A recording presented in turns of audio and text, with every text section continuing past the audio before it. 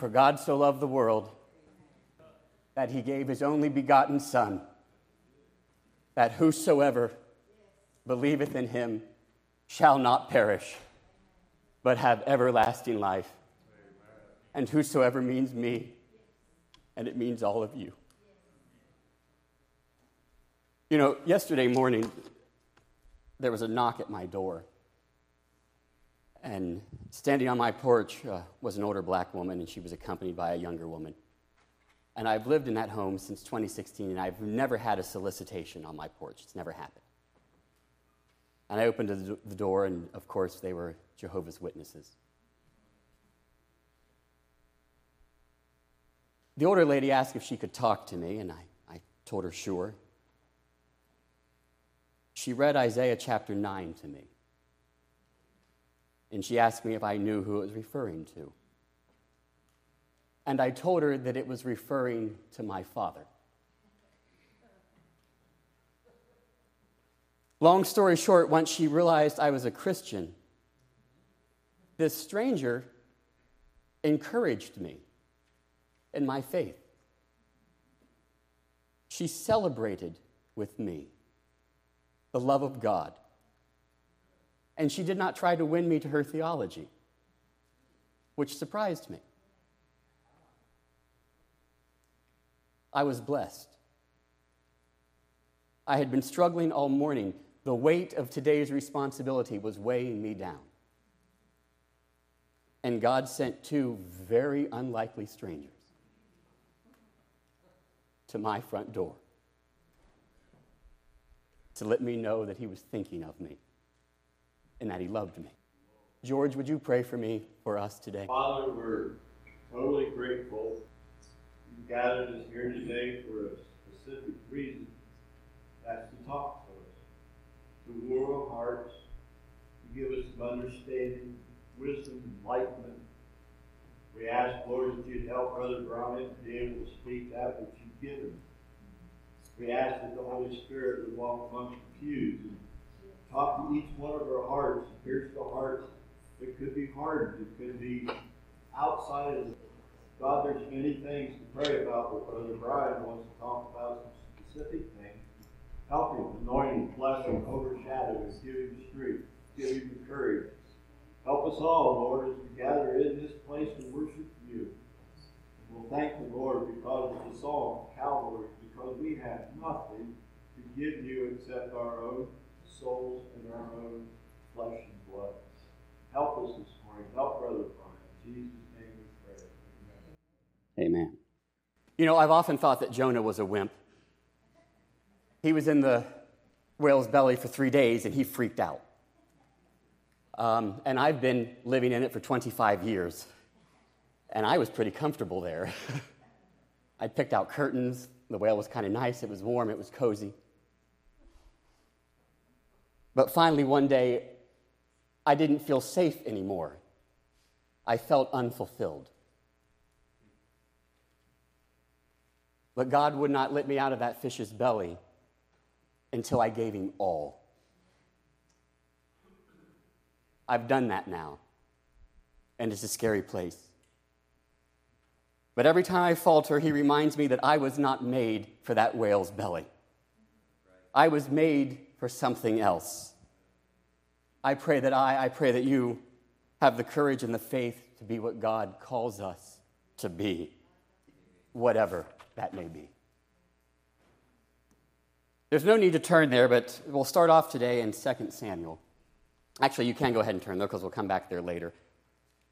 But in 2 Samuel chapter 4, verse 4, we read the following. Saul's son Jonathan had a son named Mephibosheth, who was crippled as a child. He was 5 years old when the report came from Jezreel that Saul and Jonathan had been killed in battle. When the child's nurse heard the news, she picked him up and she fled. But as he hurried away, she dropped him, and he became crippled. We know this story. After years of defying God and drifting further and further from his anointing, Saul was finally taken out of the picture. David was going to assume the throne of Israel, and everyone assumed, per the usual practice and custom of the period, that the remaining survivors, the heirs in Saul's family, would be hunted down and slaughtered so that his bloodline would be extinguished and the new king would have no rivals for the throne from his predecessor's bloodline, roaming about the countryside waiting for an opportunity to perform a coup and re-elevate the family's fortunes. Mephibosheth was Saul's grandson. His grandfather and his father, Jonathan, obviously was the prince. Both are dead. He is the heir to the throne. And in this moment, a well-intentioned nurse, in an effort to save a child, permanently disabled him. This isn't the focus of my point today, but isn't that often the case?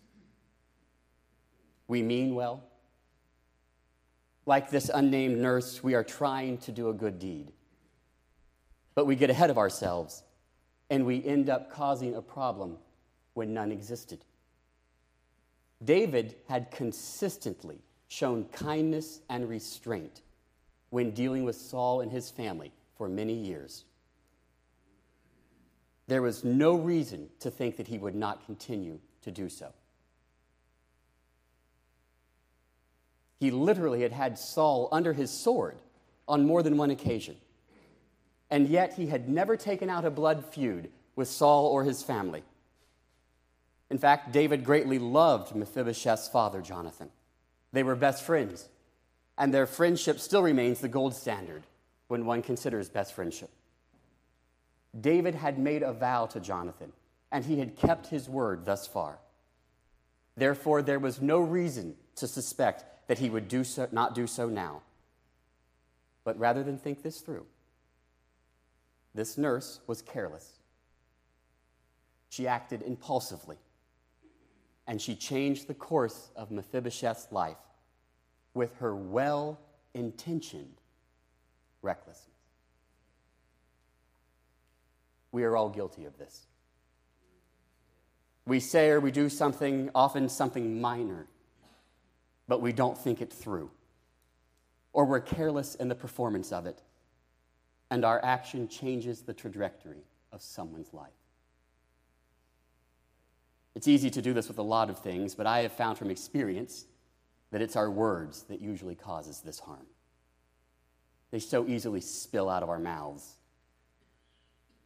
And there's a reason why the Bible refers to the dangers of our tongues and our words in over 120 passages. That's not my focus today, as I said, but it's a potent item we would all be wise to remember.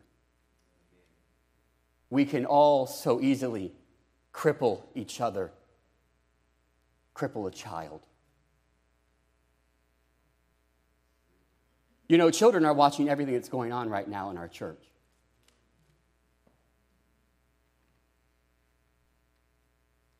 They pick up on people's spirits and pride more readily than adults do sometimes. They may not be able to articulate what it is they are sensing, but they most definitely feel it.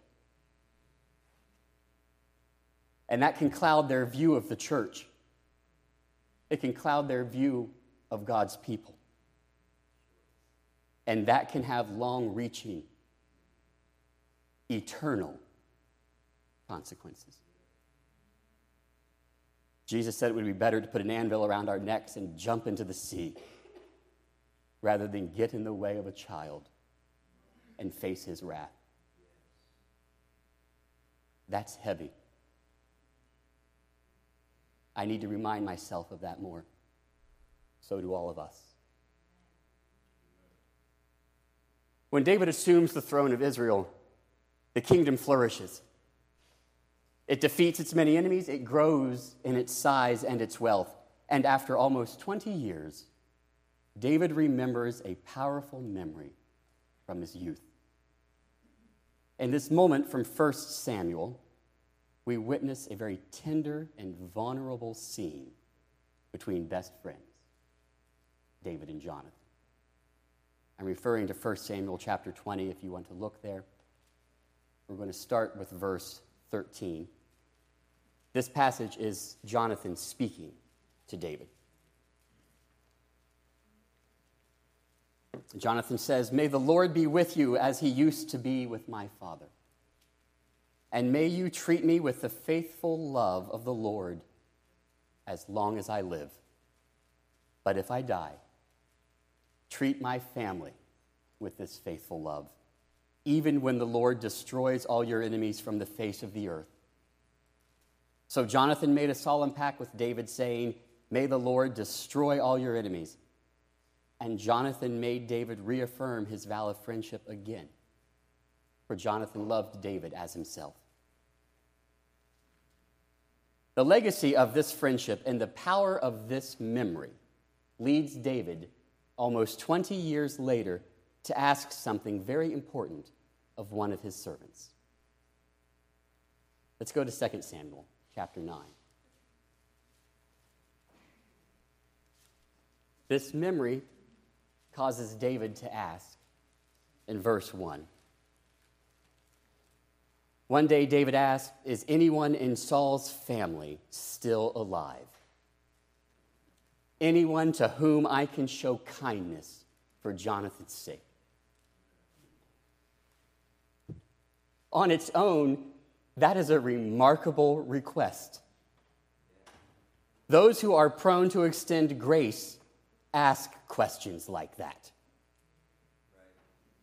Is there someone who does not merit this that I can help?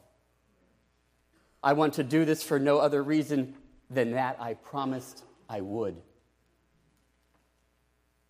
As children of God, that is a promise that's required of us, to love and to extend mercy. This request was not out of character for David. There are more than a few examples in his life story of him showing kindness to those who don't deserve it, or those who have betrayed his trust, sometimes to his own detriment, but that's for another day.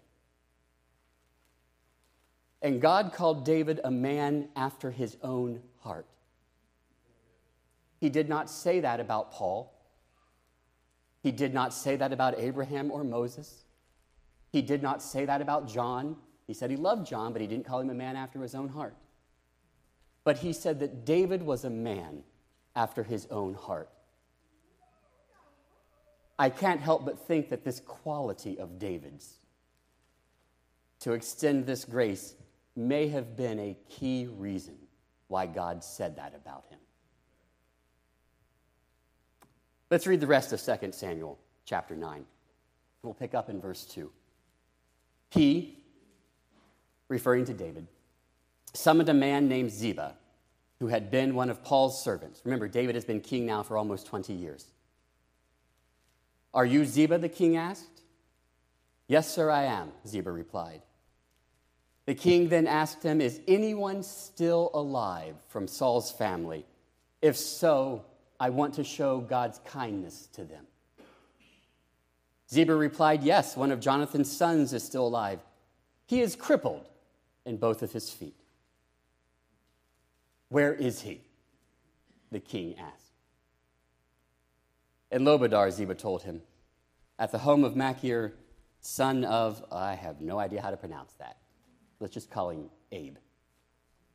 So David sent for him, and he brought him from Machir's home. His name was Mephibosheth. He was Jonathan's son and Saul's grandson. And when he came to David, he bowed low to the ground in deep respect, and David said, "Greetings, Mephibosheth." And Mephibosheth replied, "I am your servant." "Don't be afraid," David said. "I intend to show kindness to you because of my promise to your father Jonathan. I will give you all the property that once belonged to your grandfather, Saul, and you will eat here with me at the king's table." And Mephibosheth bowed respectfully, and he exclaimed, "Who is your servant that you should show such kindness to a dead dog like me?" And I think of that song. We just heard it. my trophies and crowns, my robe stained with sin was all that I had to lay at his feet, unworthy to eat at the table of life, to love, made provision for me.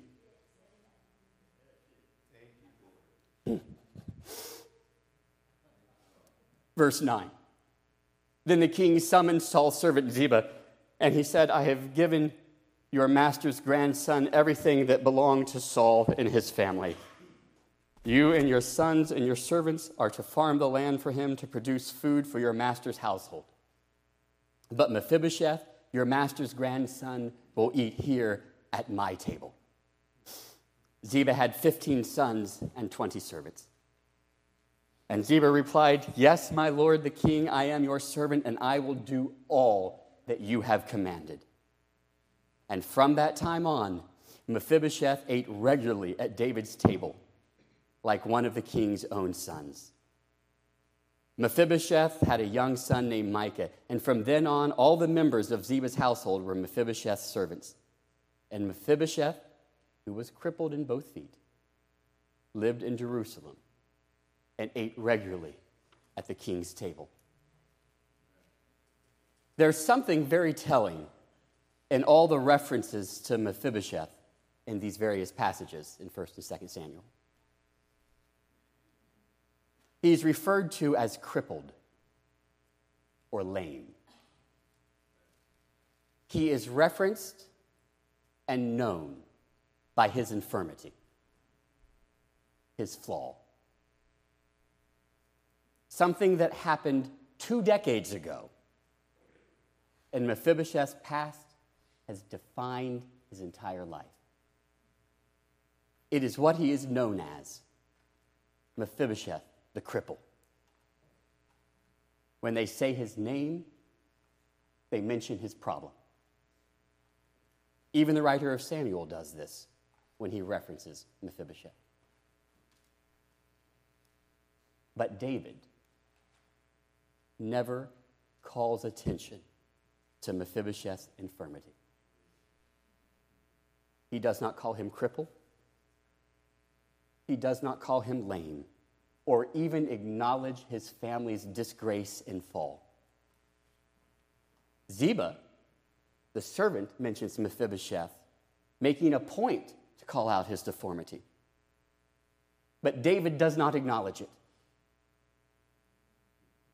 He simply says, where is he? In some translations of this passage, David says, where is this son? How many times do we, the church, act like Ziba? The King of Kings asks us, have you called your Uncle Bob recently? And we say, well, no, Bob's a drunk. I doubt he's sober enough to take a phone call. Or God says, hey, invite your cousin to church. And you think, well, she's an adulterer. They tend not to like the church house. But let's bring this discussion inside the sanctuary for a moment, a little closer to home. How often do we act like Ziba and dredge up or reference a fellow believer's past?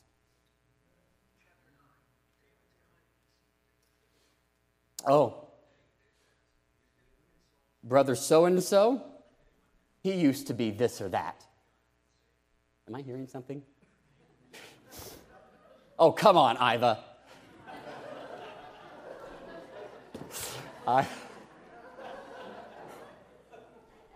I'm just kidding. It's whoever. Don't get offended.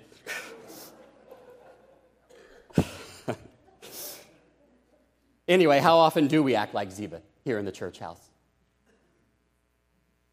And dredge up one another's past. Oh, brother so-and-so, he used to be this or that. Sister so-and-so, well, 10 years ago, she did such and such, and she caused a big problem in the church. and I don't know what I'd think of her now.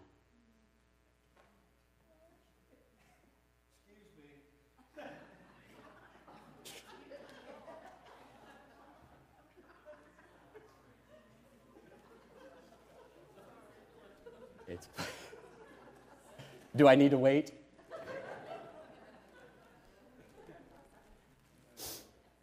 Anyway, when we do this to each other, if we're being honest with ourselves, I've done it. So have you.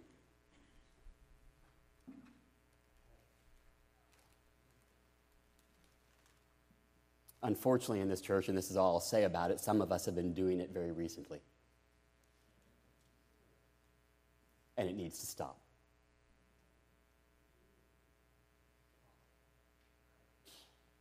When we do this, when we pull this past and lay it on our brothers and sisters, we do something that I think borderlines on blasphemy. If we bring up something with ill intent that is under the blood of Christ, we are denying the power of the blood of Christ. And if that does not rub right up against blasphemy, I don't know what does. Let's look at Psalm 103, if you would. I love this passage. Specifically, we're going to start in verse 9.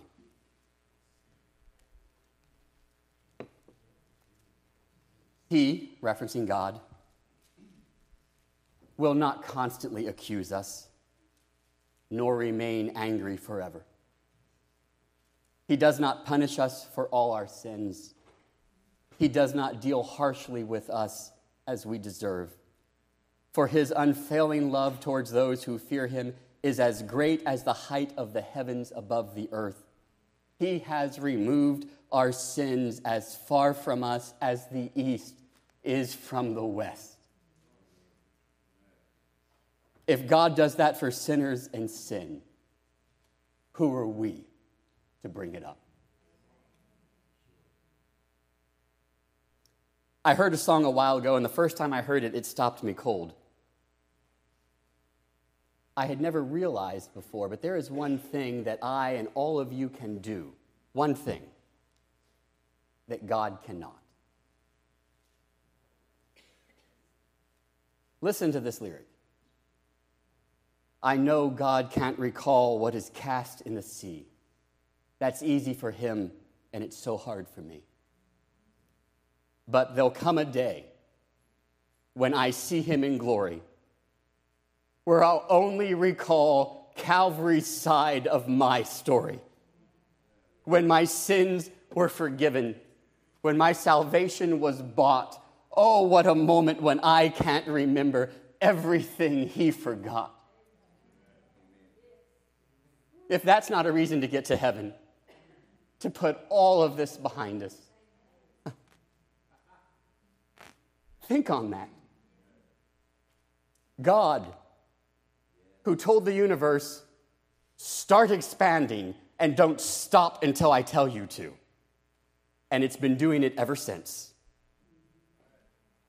God has taken away from himself the power to remember our sins. But we can dredge them up all the time, and we can beat ourselves or others up with them. But God's not interested in that. Instead, he wants to forget our infirmities, recognize his promise to us, and place us at his table. He wants to call us son or daughter.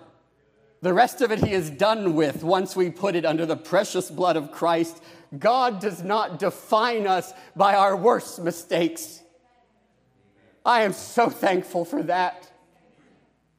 And if God does not look at me that way, and he does not look at you that way, then let's not look at each other that way.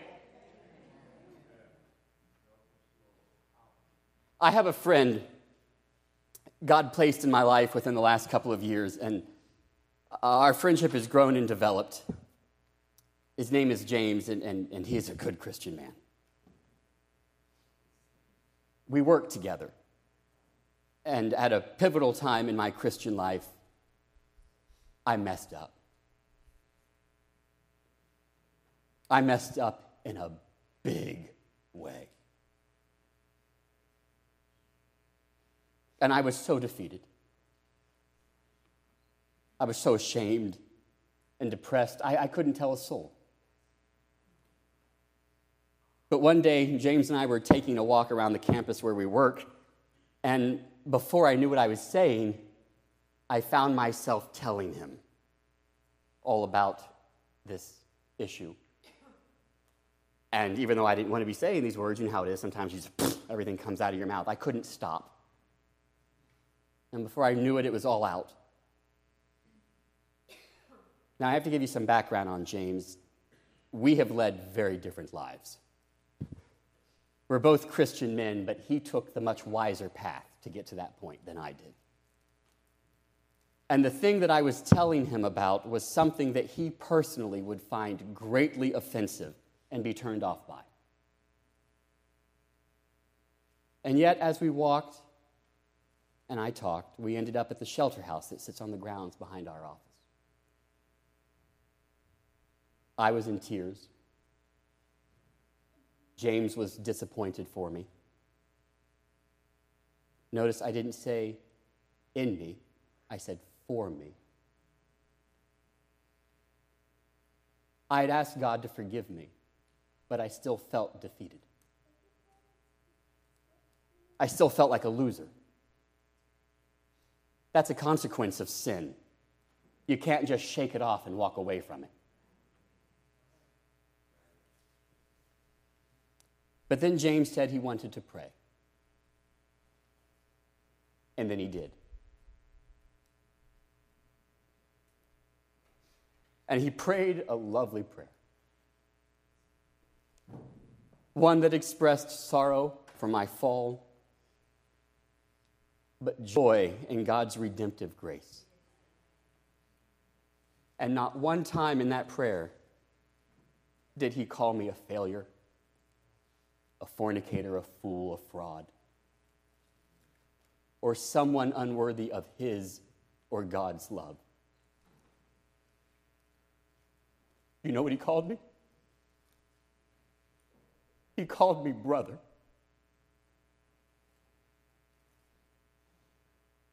It was not until later that I realized why his prayer was so potent and kind-hearted. He did not bring up my deformity. He knew I was aware of my failure. Instead, he chose to acknowledge me as something important to him, a brother in Christ. Mephibosheth knew he was lame.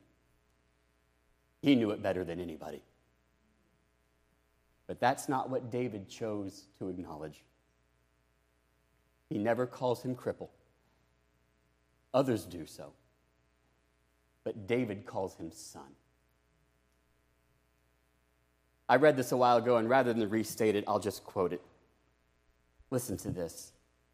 We are children of royalty, crippled by the fall, permanently marred by sin, living parenthetical lives in the chronicles of earth, only to be remembered by the King, driven not by our beauty, but by his promise. He calls us to himself, and he invites us to take a permanent place at this table. Though we limp more than we walk, we take our place next to the other sinners made saints, and we share in God's glory. Let's revisit just for a moment. You don't have to turn there. 1 Samuel chapter 20, which we read earlier. In verse 16, this is the conversation, remember, between Jonathan and David. Jonathan says to David, "May the Lord destroy all your enemies." And the Lord did just that.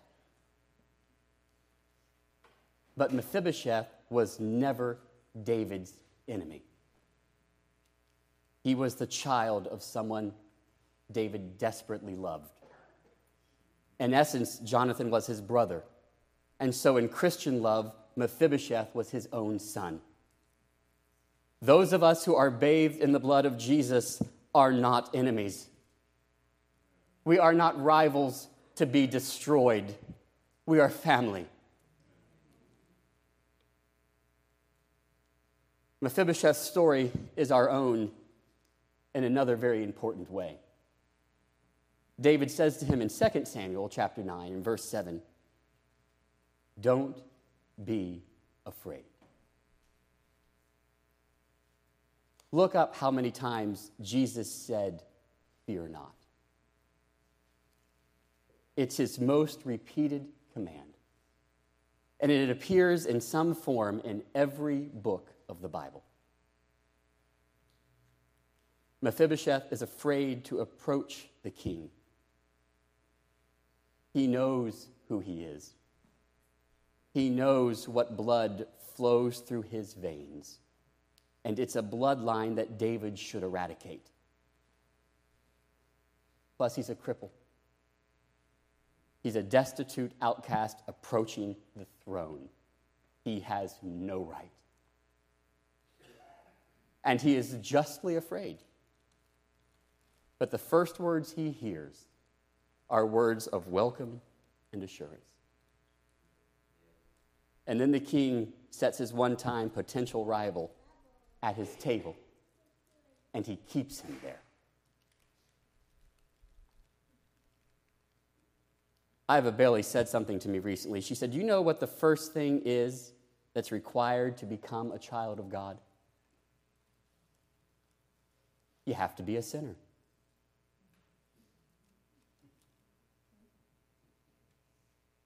There's a song I've grown to love called "A Child of the King."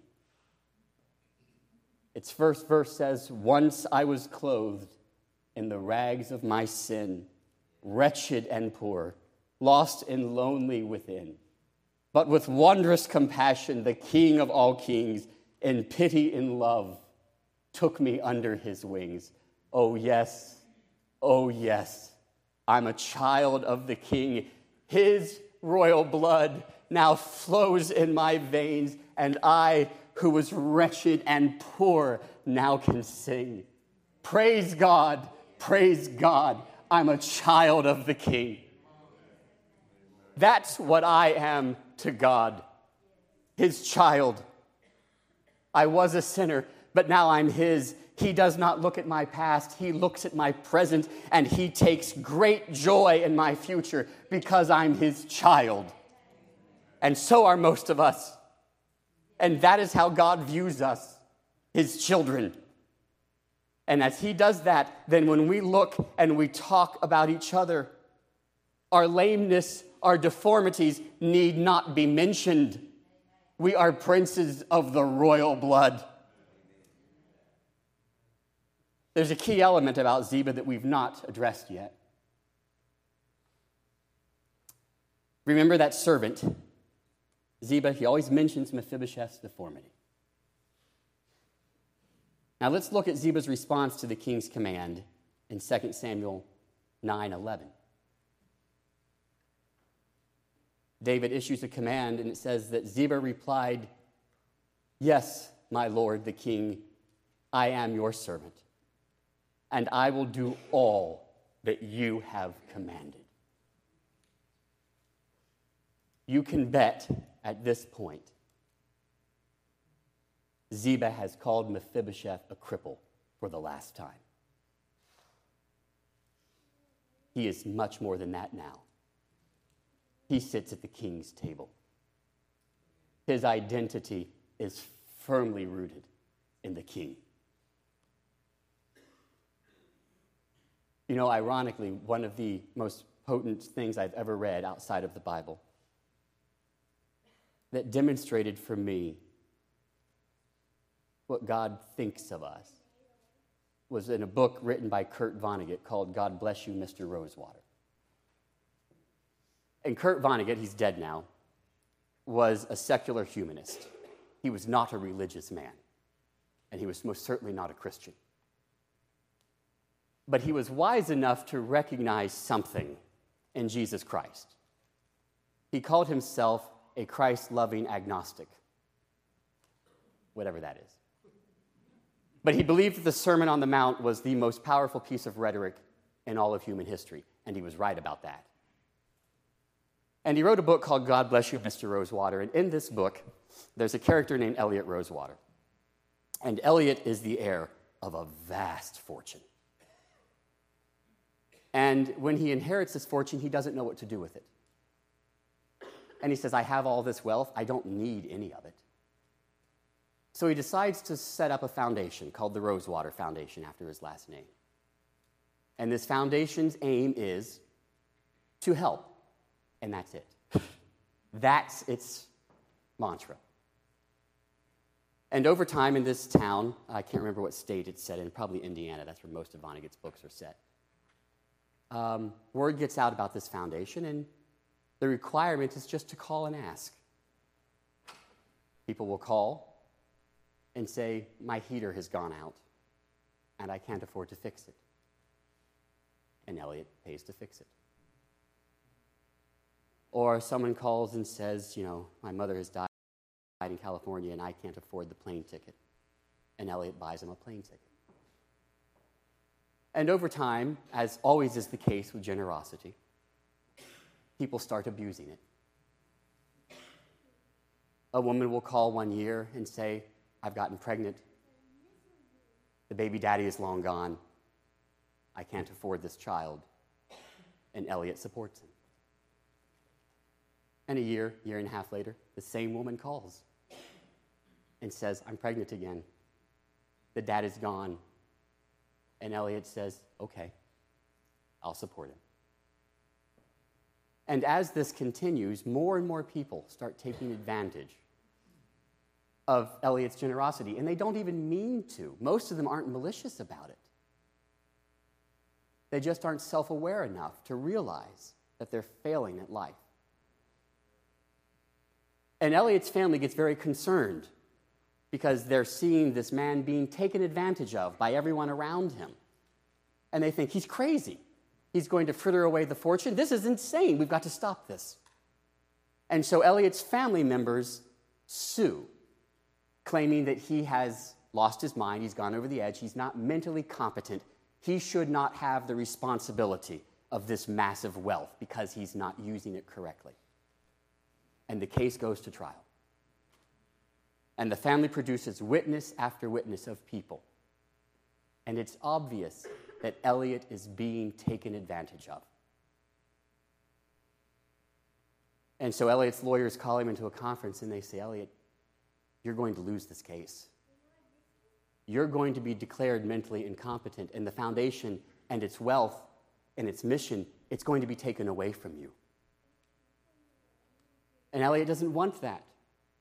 He wants to help these people. He feels this burden. And he thinks about it, and he says to his lawyers, well, what if I just gave my wealth to my children? Right? A father can leave his wealth to his offspring. There's nothing crazy about that. And his attorneys go, no, of course, you could easily do that. That would probably take care of this problem. And Elliot says, great, I want to adopt everyone in the county. And his lawyers say, that's not practical. And Elliot says, I didn't say it was practical. You work for me. Adopt everyone in the county. Make it happen. And so they do. And as Elliot is signing the legal adoption papers for everyone in the county, his lawyer says to him, well, Elliot, he signs the papers, and his lawyer says, Elliot, do you have a message for everybody? And Elliot says, yes. Tell them that their father loves them.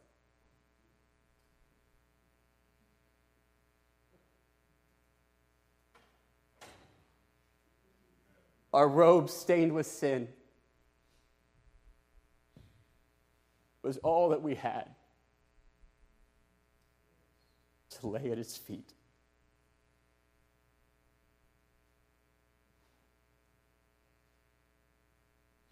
How about today? We promise God, I won't hold out your sins as something to beat you up with. And you won't hold out your sins against me. And we'll all sit at the King's table. Because praise God, we are children of the King. Justin, you can come. I'm not quite sure what to do with this, but that's your problem, not mine. You know, those of us who claim the blood of Christ, let's look at each other through his eyes. Let's work together for the glory of his kingdom, our kingdom.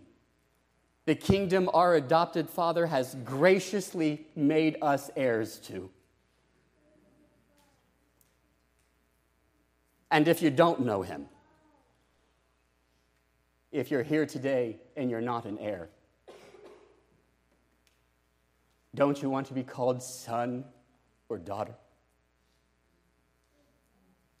Don't you want a father who will look past your deformity and see the beauty that only he can instill in us?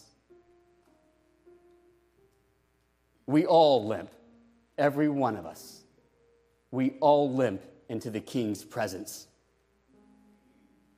But he's still willing and wants to invite us to eat at his table. And once we accept that invitation, our lameness will still be there. Mephibosheth was still a cripple. But it won't define us as it didn't define him. Our lameness will wilt under the King's healing gaze. It will not dominate or control us. Thanks be unto God for this indescribable gift. Let's pray. Father, thank you. Thank you for salvation. God, thank you for a church. May we work so hard to defend and preserve it so that others, God, we can pass on the legacy that we've been given. So that this indescribable gift that you've given the world, we may be people who share it with boldness and with love, always extending, God, the grace that you so willingly have given to us. Lord, I don't know why this was put on my heart today.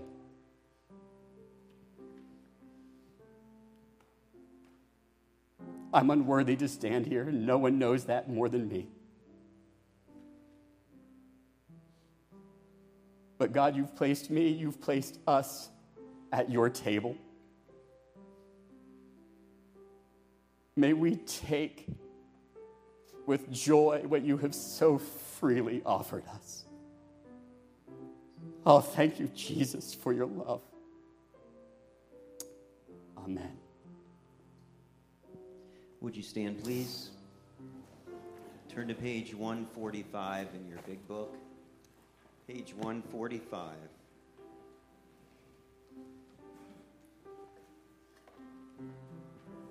I hear the Savior say, thy strength indeed is small.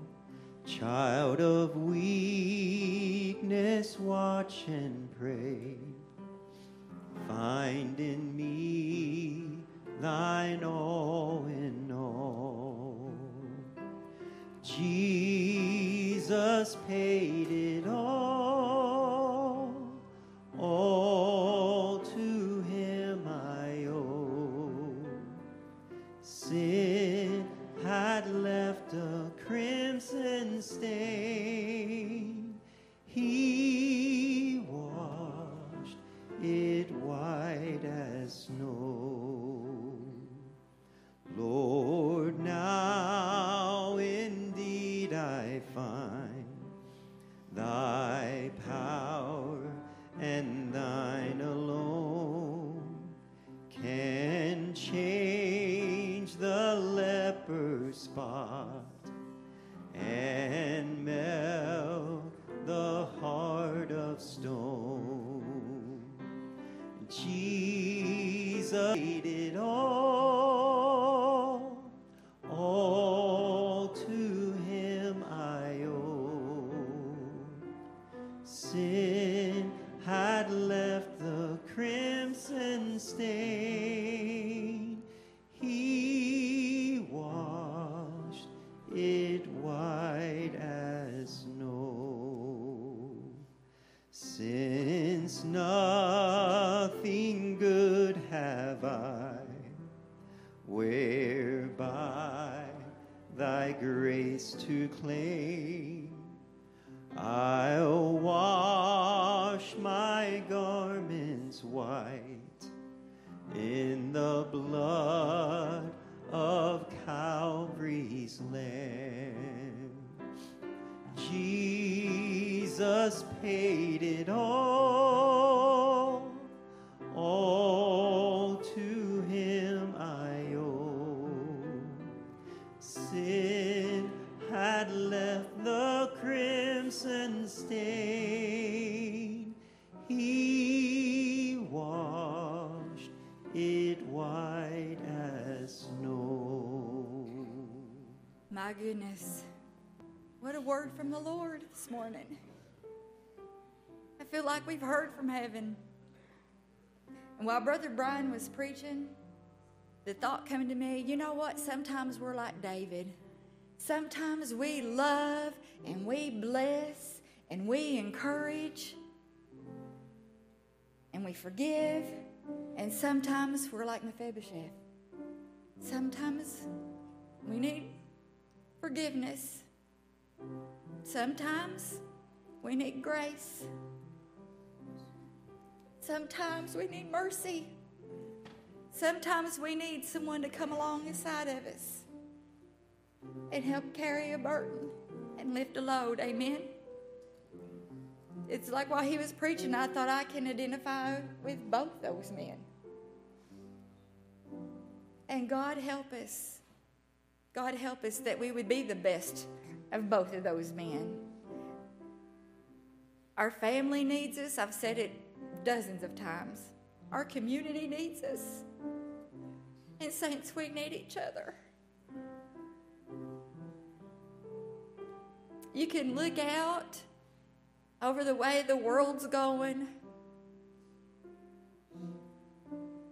and if ever, I was thinking the little chorus the other day, if we ever needed the Lord before, we sure do need him now. And I'm thankful for the times when I had to go to the Lord and ask him to dip into the well of salvation again, send some grace, send some help. And the Lord has never disappointed my soul, and he'll not disappoint yours. Life is not always easy. It's not always kind. It's not always convenient. And I think that's why the Lord gave us a church family.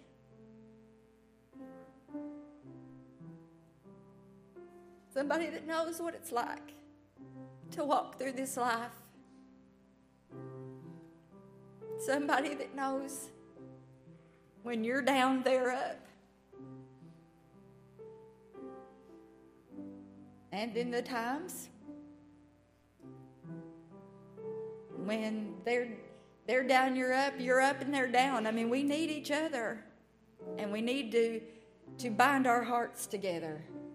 Hold on to each other. Cherish this place and the Spirit of God that we feel. hold it sacred. Stand for it, fight for it, whatever the need be. What a beautiful message today. I pray that it's found lodging in every heart and that we'll take what we need from it, apply it to our life, and just pray that God will make us better, that He will make us better. Amen. That we might go out into a world and win some. Amen. So thankful for the beautiful message today. Of course, the altars are open if anyone would like to pray. I'll ask Brother Justin to sing another verse and chorus, and we'll leave the service with you. But if you'd like to pray, if you'd like to just bring your burden to the Lord and leave it there, what a beautiful service to do it in. Amen. And when before the throne I stand in Him complete, I'll lay my trophies down, all down at Jesus' feet. Jesus paid it all to Him I owe, and sin had left the crimson stain. He washed it white as snow. You know, I've been in the desert. I've been in the desert for a long time. I didn't darken a church door for 15 years. I don't even know if I opened a Bible in that amount of time.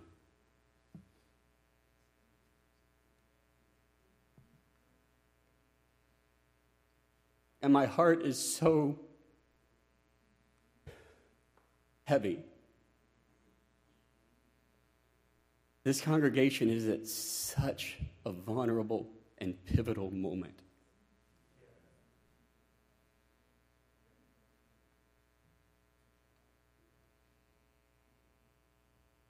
I've been out there. I've been thirsty.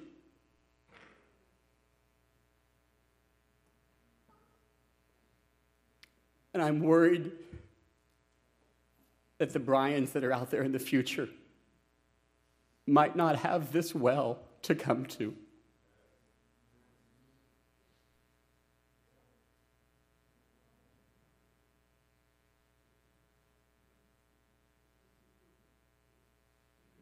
I am a little bit worried that we don't seem to acknowledge or understand the perilousness of this moment.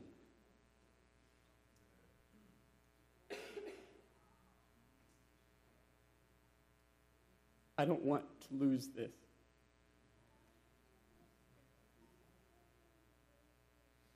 I'm looking at so many of these young children, teenagers.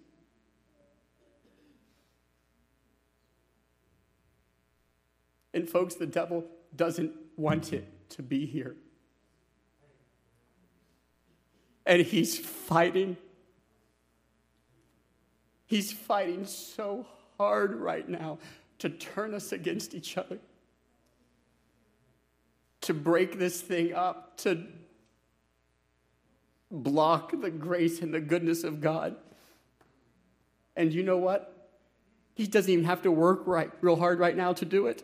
We're doing it for him. And I'm not sitting here pointing the finger. I'm looking in the mirror. So get over that, okay? This is about all of us.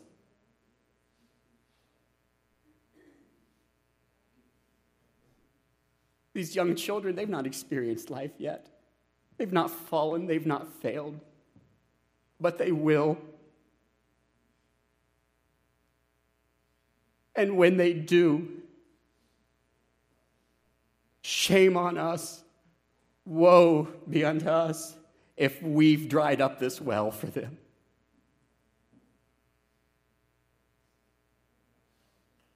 God, forgive us. Forgive us for putting ourselves above you, because that's what's happening.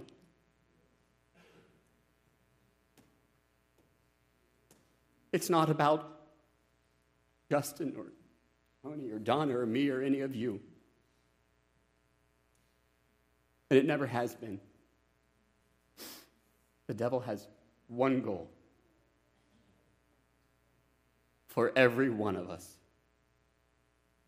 to limp into hell. And when we get there, he will call us crippled. But when we limp into heaven, God will call us son. I know the greeting I want. I know the greeting I want for all of these children. And when before the throne I stand in him complete, I'll lay my trophies down, all down at Jesus' feet. Jesus paid it all to him I owe. Sin had left the crimson stain, he washed it white as snow. And since nothing good have I, whereby thy grace to claim, I'll wash my garments white in the blood of Calvary's Lamb. Jesus paid it all, and all to him I owe. Sin